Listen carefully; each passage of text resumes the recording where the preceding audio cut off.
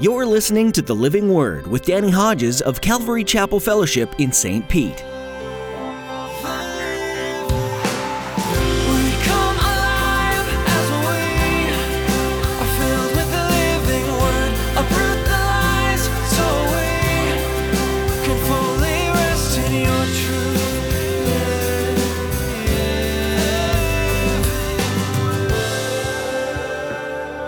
You may have that relationship that you desire, but if you have that relationship and it takes priority over your worship and your intimacy with Jesus Christ, you will one day realize it was a mistake, it was a lie, and it was so temporary.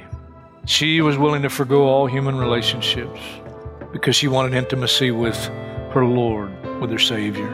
One of the most beautiful things about this world are the relationships that you get to have with other people. And although they can be rich and of the Lord, they can also become an idol of worship. In today's message, Pastor Danny will remind you of this. You weren't meant to do life alone, but you also weren't meant to do life without the Lord.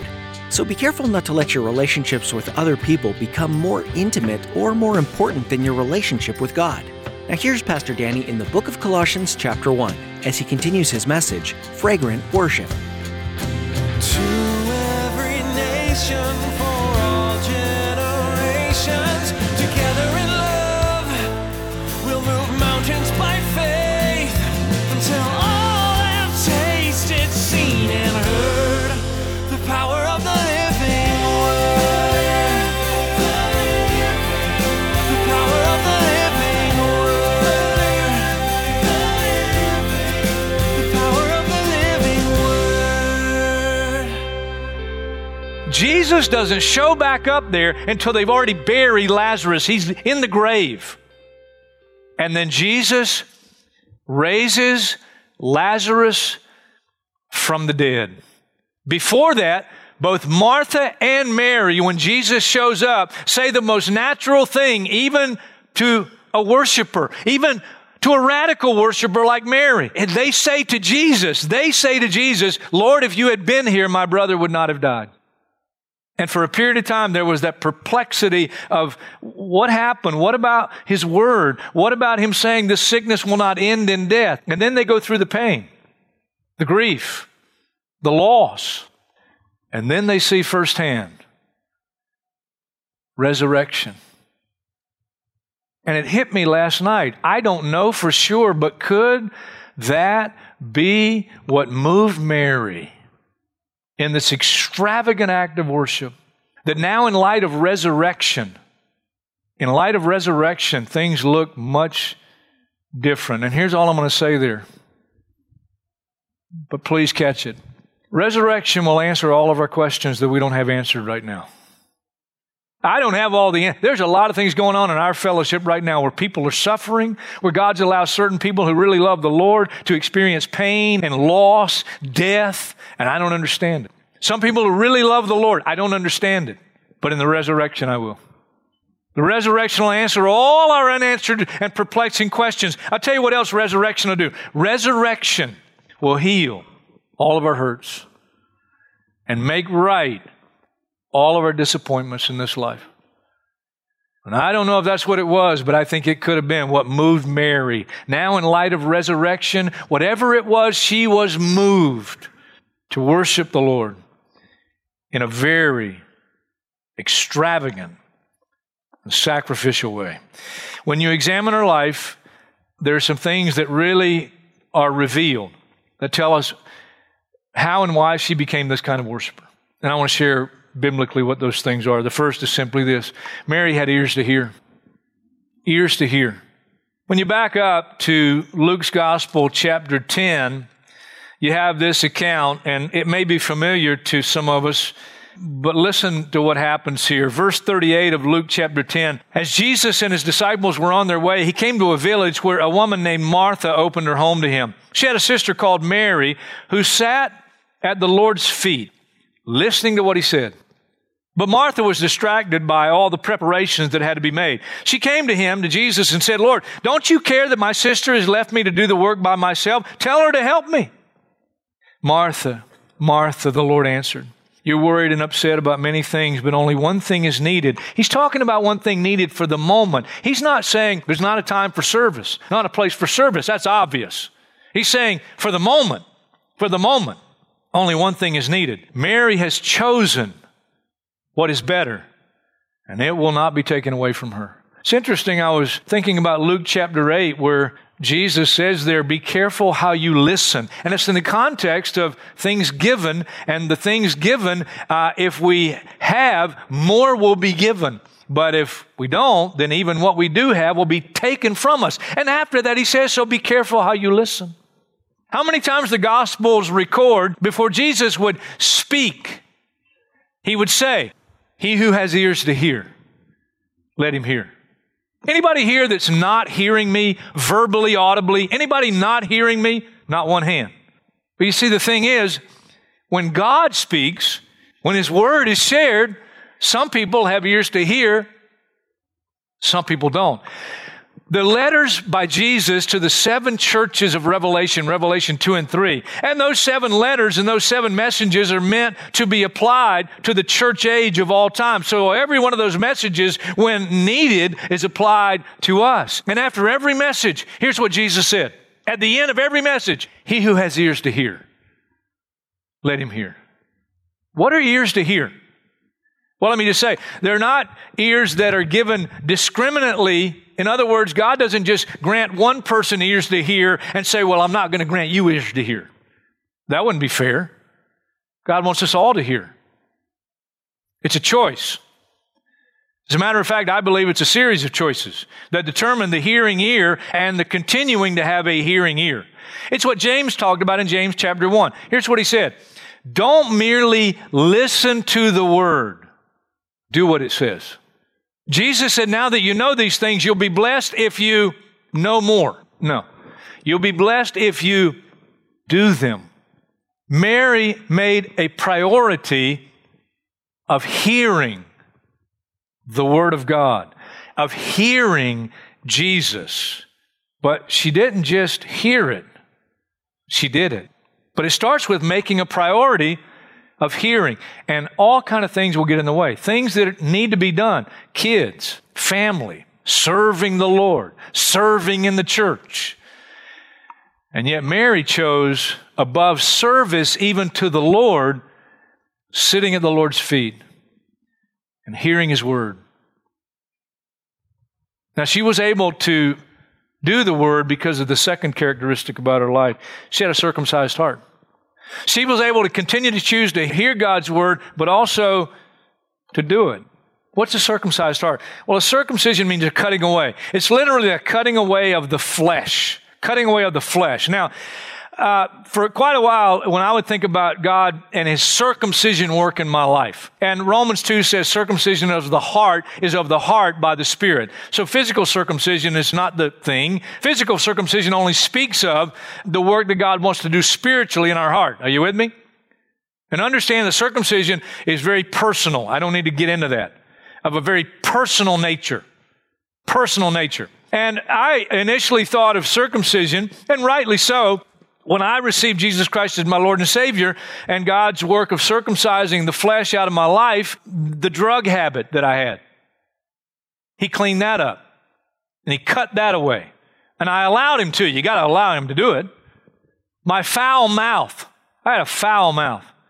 I mean, the heart that just out of the abundance of the heart and the mouth speaking, I had a foul mouth. It's amazing how I can control it around my mother and grandmother. But around everybody else, foul.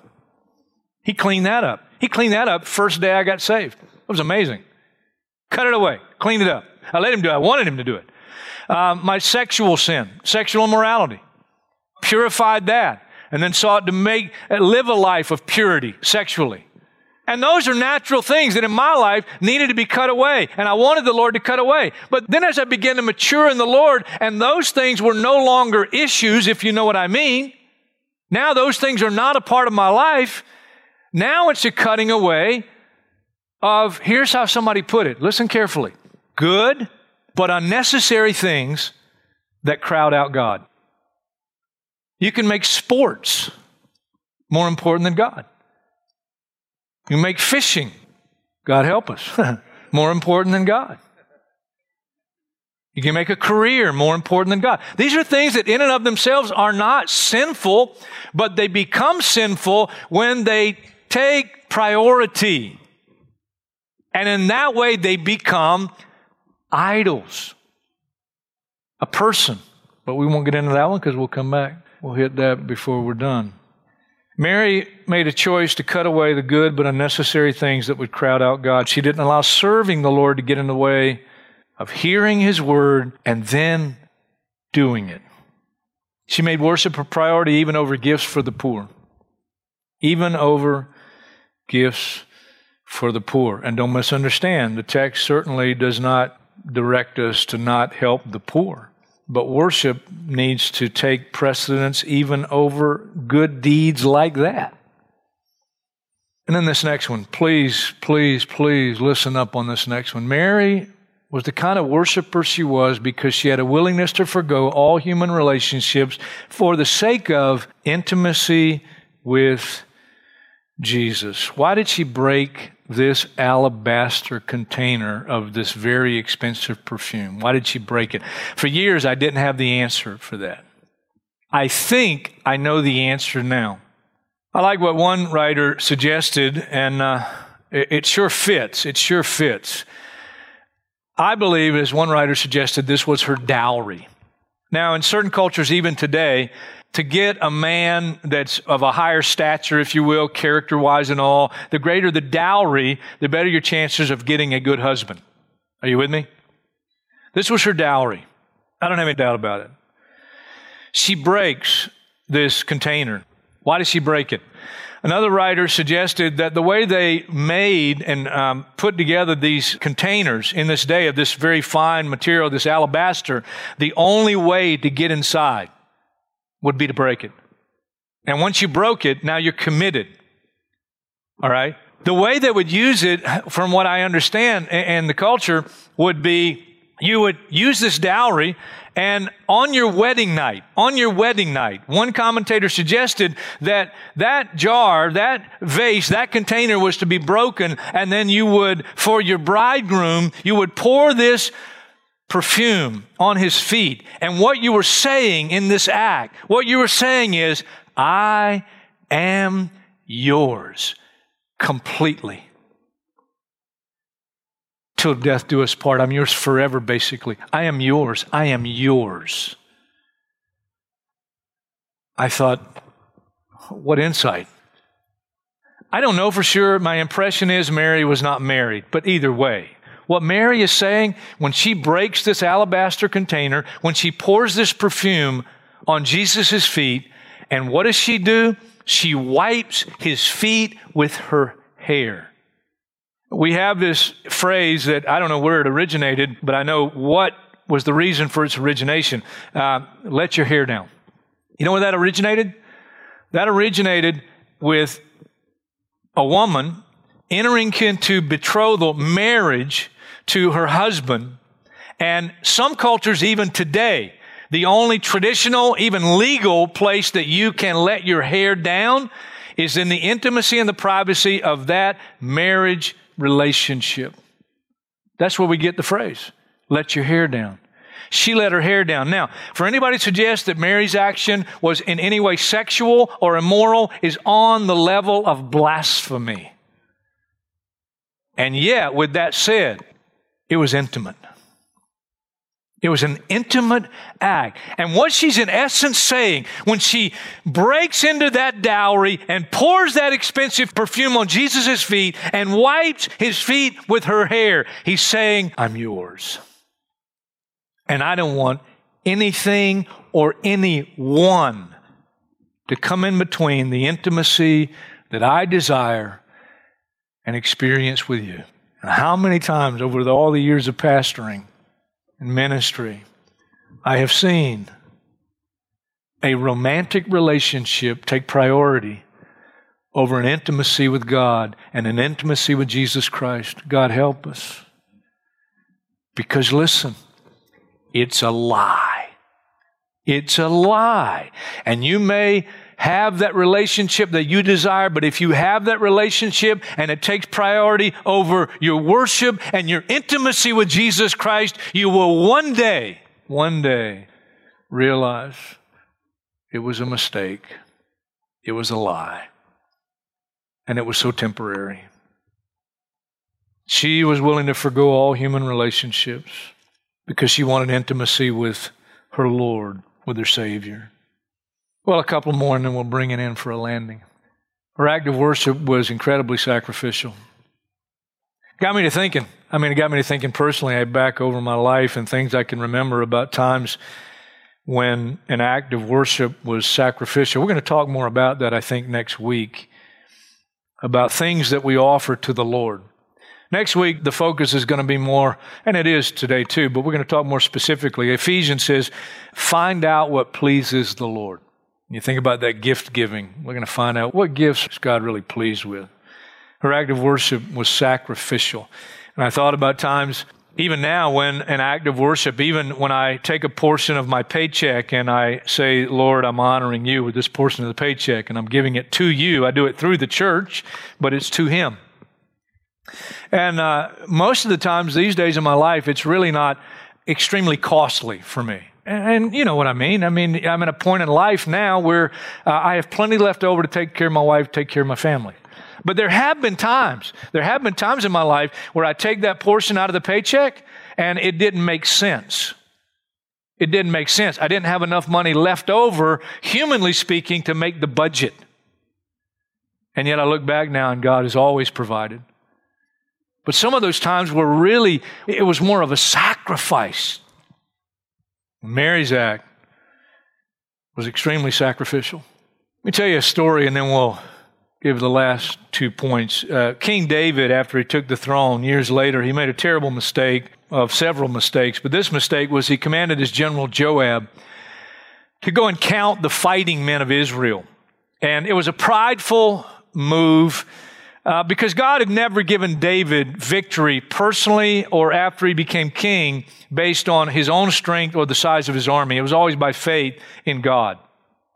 But Joab goes and he numbers the men, and David brings turmoil, really, on Israel because of this prideful act. He's confronted, he repents, and God says, here's how we're going to make it right. Go to a guy named Araunah to his threshing floor, and there offer sacrifice. And it's interesting, the threshing floor of Araunah is where geographically Mount Calvary is located.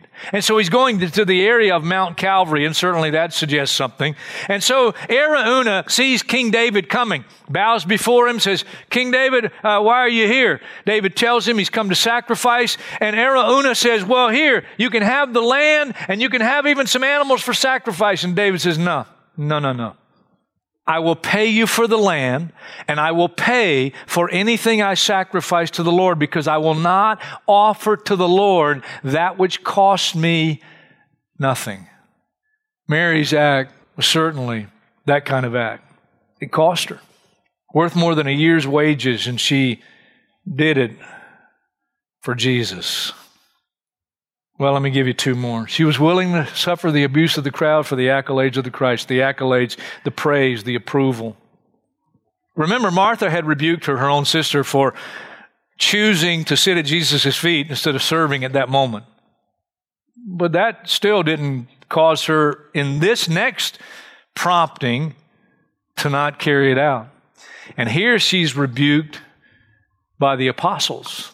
Remember in the Gospels how many people believed in Jesus? It says even some of the Jewish leadership believed in Jesus, but they would not publicly confess their belief for fear. For fear. Pilate wouldn't release Jesus for fear and pressure of the crowd. Listen, every one of us as Christians have to come to the place where daily we make a decision that we care more about what God thinks than what anybody else thinks. Sometimes what somebody else thinks is living very closely in relationship to us. I'll tell you one more story.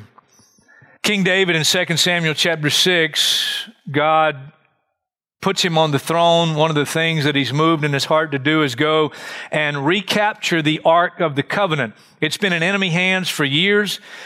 David goes with his men. God gives him victory. They're bringing the Ark back into Jerusalem. It's a very festive, worshipful time. The band is playing. People are singing. And David, prompted by the Lord, partially disrobes, takes off his robe because he wants to have the freedom to jump, to leap, to dance before the Lord. And it says he danced with all of his might. His wife was looking from their home at what he was doing. And when David gets home, she accuses him. And she says, "Oh, you disrobed before all the ladies in Israel today, huh?" In other words, your motive was just to disrobe partially and impress the ladies. And David says to his wife, "What I did as unto the Lord, and I will become even more undignified for him." And even at the criticism of his own wife, David says, "Look, I care more about what God thinks than about what you think." And I'll give you one last one. Mary stayed in step with the prompting of the Holy Spirit. Galatians 5 says, "Since we live by the Spirit, let us keep in step with the Spirit." I pulled out of my file, I don't even know who said it, this statement. "Among the tragedies of life are the times we are moved to do something fine or noble and we do not do it. Instead, we yield to common sense or the busyness of life." I added my own, or the fear of the crowd. Mary was a worshiper, and she really was prompted by the Holy Spirit. And when she was prompted by the Holy Spirit, she would act. She got rebuked by her own sister. She got rebuked by the apostles. But it did not deter her. It didn't stop her. And it did not intimidate her, because she longed more for the praise of God than she did for the praise of men. I want to close reading at the end of this wonderful little book, 2 little sections. Worship is our response, both personal and corporate, to God for who He is and what He has done, expressed in and by the things we say and the way we live. And he closes out this way, and I hope you'll hear this. Most of my life, I thought that you went to church to worship. But now I see that the better approach is to go worshiping to church.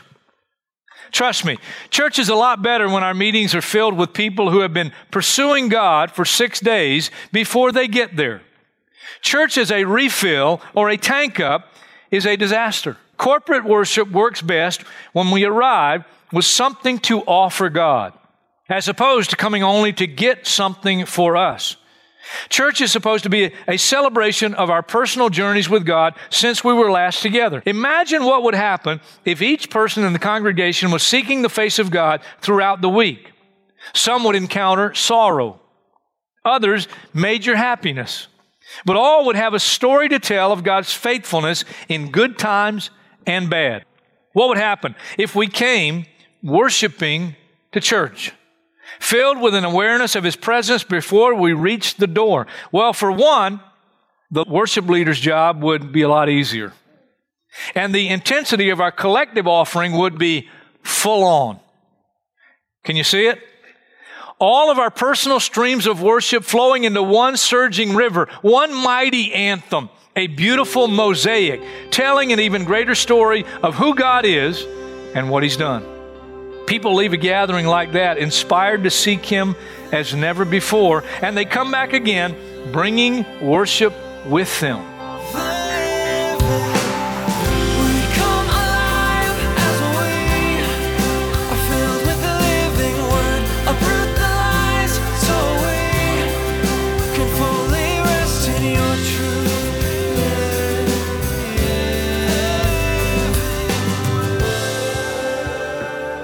We're so thankful to be able to share God's Word with you on The Living Word with Pastor Danny Hodges. We've been journeying through Christian basics together, learning what it is to be forgiven and how important it is to stay focused on Jesus. If you'd like to hear today's message again or more from Pastor Danny, visit ccfstpete.com. cce.church. Just look under the Resources tab. We'd also like to invite you to join us in our Bible reading plan. This is a great way to get into the Word every day, and reading God's Word is so important. You can find out more under the Resources tab at ccfstpete.church. As we wrap up our time with you today, we'd like to take a moment to ask you to partner with us in prayer here on the Living Word. Prayer is such a powerful tool, and it helps us to remain in steady conversation with the Lord. Here on the Living Word, we hope to always teach the Word in order to reach the world.